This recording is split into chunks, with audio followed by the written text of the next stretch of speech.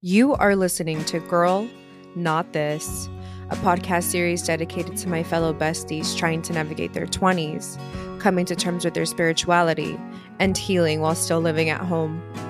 My name is Lindsay, and thank you for joining in. Hello. Happy Wednesday, besties. How was your week? Did you practice any self-care? I sure did. I did a little hair and face mask action. I even went to Disneyland with my nieces. While at Disneyland, I felt like a kid again, going onto the rides, seeing all the characters. Now, something that made me want to talk about this today was hearing my mom making comments to my niece about getting off her phone and enjoying herself, and hearing my niece comment back like, I am having fun, just to be glued back on her phone. This was definitely a trigger for me. I was suddenly 14 again and saying, I know, mom, which of course led me here. Let's talk about it. So let me paint it for you. I'm 25 and in therapy. I'm sitting and hearing my therapist talk about healing your inner child, giving her the warmth and nurturing you need, making sure your inner child feels listened to, being kind and gentle with yourself. So the time passes on and you're learning and unlearning a lot, but something hits you. Anger. You don't know why or how, but you start feeling anger, aggravated, and it's almost always at the most random of times. You start learning new things such as being parentified and what that looks like at home. And unfortunately, your therapist is leaving her job for a better one and wishes you the best of luck. So now you're left with dealing with all of this on your own. And side note, shout out to TikTok, because I've said it before and I'll say it again. She really is that girl. Any questions I needed answers to, or just simply watching someone be vulnerable and going through the same thing was oddly really comforting. And it was able to give me answers, but also give me perspective. As a teenager, I was almost always shamed for my emotions. If I was feeling some type of way and not given any space or privacy, I was later lashing out because of it. I would be called a bitch and then would have to apologize because I had an overly emotional parent. For the longest time, I felt like I was responsible for my mom's emotions and would try my hardest to not be the problem child, which led me to suppressing my emotions and not knowing how to identify anything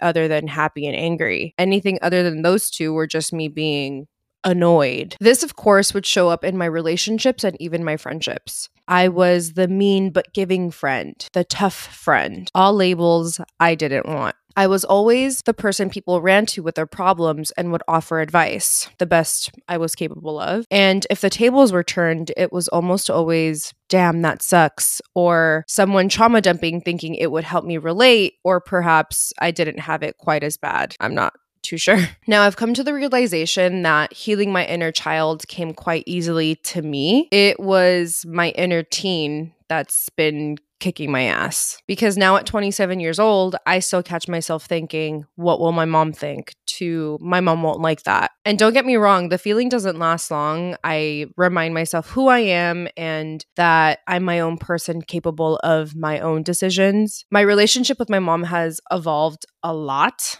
and we're in such a different place now. She respects my boundaries and now isn't afraid to ask me for clarification on things. But don't get me wrong, we still have our moments where suddenly I'm 14 and rolling my eyes to the back of my skull because she's trying to parent me, a woman in her late 20s. Inner teen work really has you reflect on all the force and expectations your family has on you. My niece, who's only 14, is already having to answer the question of, what do you want to do when you grow up? And what college do you think you want to go to? She just blankly stares like, what? The last thing on my mind at 14 was school, let alone knowing what I wanted to be when I grew up. My main focus was my little boyfriend at the time and hanging out with friends and looking at what concert I would have to beg my mom to let me go to. So hearing these questions being asked to her, I automatically get triggered and say, oh my God, just let her be. There's a fine line that gets blurred when talking to a teenager, especially when that kid isn't yours. We're so quick to offer advice to them and tell them, well, when I was your age. And don't get me wrong, I've done this as well. But I've been reflecting so much these past couple of weeks, and the one thing I do put myself in is the kid's shoes. Honestly, I sit back and I think, what the fuck was I thinking about at 14? And I straight up laugh because I never thought the day would come where I would be in my late 20s doing such a thing. But now I understand the whole giving advice in hopes they take it is you not wanting them to struggle or go go through heartache. You want to make their experience in the 3D as easy and painless as possible, but then you come to the realization that that's impossible. Sometimes you have to go through these things to not only learn along the way, but to learn how to pick yourself up and how to identify behaviors, flags, and trusting your intuition. When I think back on certain stages of my life, I think, well, if I hadn't gone through that or done that, I wouldn't be where I am now. And of course, the what if statement comes into mind, and I try to redirect it into something more positive. Like, for instance, my brother and I constantly joke about, what if our parents stayed together? We both laugh and say, well, thank God they didn't. Why? Because our father was a serial cheater and narcissist. And if he were still married to our mom, who knows what series of events would have happened behind closed doors. Things happened the way it happened for a reason. It took me the longest time to realize that. I was the same age as my eldest niece when I got into a huge argument with my dad on Facebook. I saw a picture of a man who I didn't recognize, and once I was told, oh, it's our dad's dad, I lashed out and said I didn't have a dad. I simply had a sperm donor. And instead of having a concerned father of why I was saying these things or getting any sort of reassurance, I got the complete opposite. It became World War III in the comment section, and he would later go on and stop paying child support altogether, which was already kind of a joke of a number, if we're being completely honest, so it didn't really make much of a difference to our mom. The last time I saw my father was a week before my 18th birthday.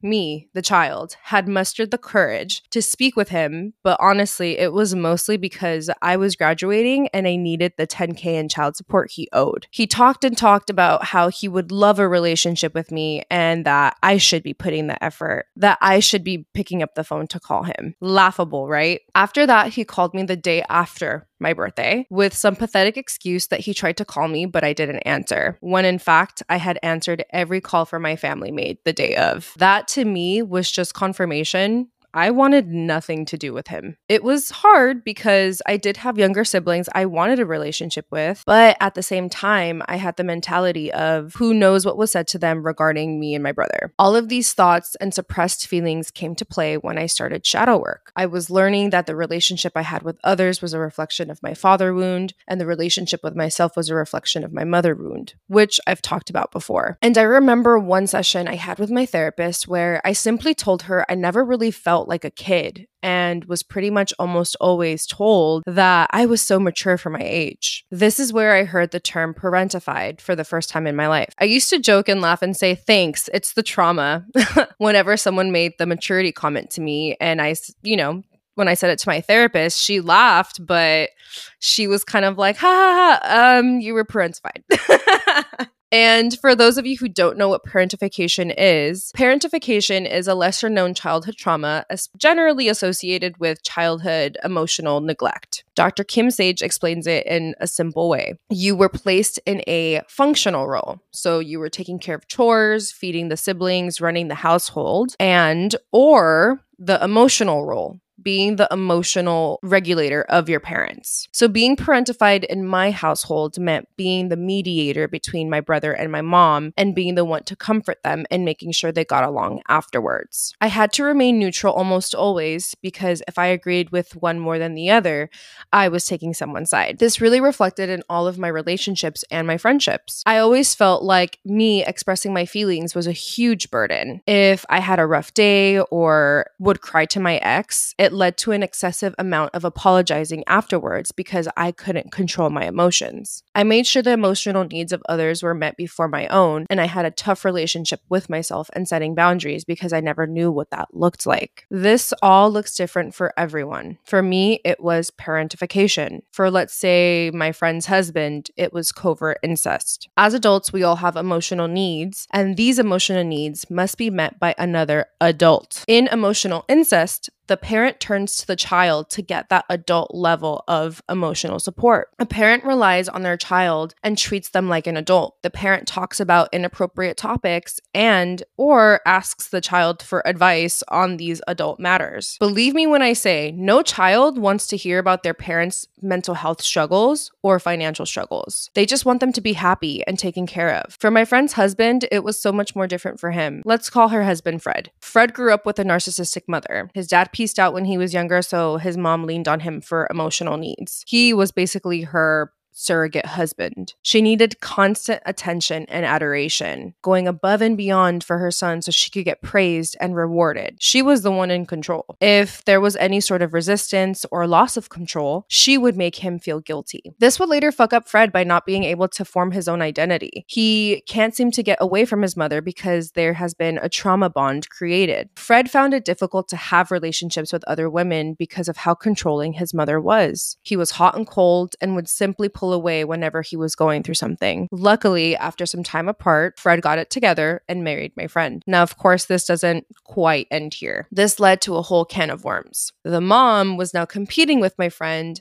making nasty comments and trying to make my friend feel inadequate. With Fred undergoing his own spiritual journey and doing his own shadow work, he was not only defending his wife, but he was setting boundaries with his mom. Now, I'm not saying it ended here and they're living happily ever after, but with Fred going through shadow work, taking care of himself, working through his triggers instead of going around it, he's able to open up to my friend and communicate with her. He's able to not run from the intimacy and able to identify that he has been triggered, but to communicate that he's been triggered. Working through the triggers instead of running from them doesn't feel rewarding. It's hard and it's heavy. But in the long run, you're healing and you're growing and you're breaking generational curses. The amount of times I've sat and talked with my mom and cried to one another about the things I've held inside, it didn't feel like, oh my God, I did it. Everything's gonna be so much better. It was heartbreaking, but in such a beautiful way because you're releasing. And if it wasn't for adult me standing up for little me, I wouldn't be where I am today. I wouldn't be here sharing with you all the inner turmoil. I wouldn't be here alongside you on the journey. Healing comes with great lessons. It comes with heartache. It comes with fear. Everything from the past can hurt, and you can spend the rest of your life running from it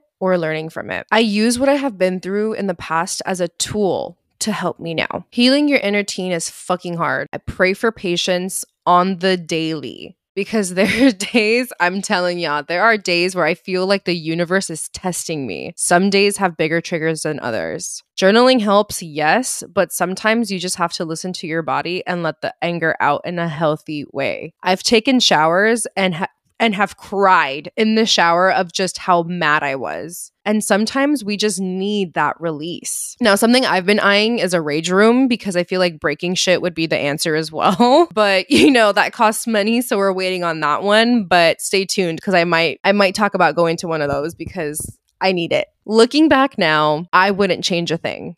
I'm in such a different place in my life. I'm learning to not only trust the universe, but to trust myself, to trust my intuition. And I'm learning to be kinder and more patient with myself. And believe me, I know it's hard and I know it's uncomfortable, but I'm here for you. I've said it before and I'll say it again. We're in this together and you're not alone. No matter how different our journey is, it's still love here. And before I go, I just want to touch on something really quickly. To all of my listeners who have been listening through the webpage or Spotify, thank you. Thank you so much. I want to talk to my Apple users now. I was finally able to figure out why you guys can't find me on Apple Music. You guys have to download your Apple Podcasts app again if you have deleted it or you simply just don't use it. I guess Apple does it differently, so I will not pop up on Apple Music, but if you re-download or download your Apple Podcasts app, I should pop up when you type in Girl Not This. And thank you again to everyone who has been tuning in every Wednesday. I really appreciate the love and support you're giving me. Again, re-download Apple Podcasts if you are an Apple user who has been trying to listen to the podcast. I am so sorry for not figuring it out soon enough, but we're here now and that's all that matters. So again, thank you, thank you, thank you. Thank you for tuning in and reflecting with me. I urge you to take some time for yourself and document the outcome. New episodes will be coming every Wednesday. Feel free to reach out to me and share your stories or ask me a question at girlnotthisla@gmail.com. Please rate, review, and follow the podcast on your preferred streaming service. I'm Lindsay. Thank you for listening.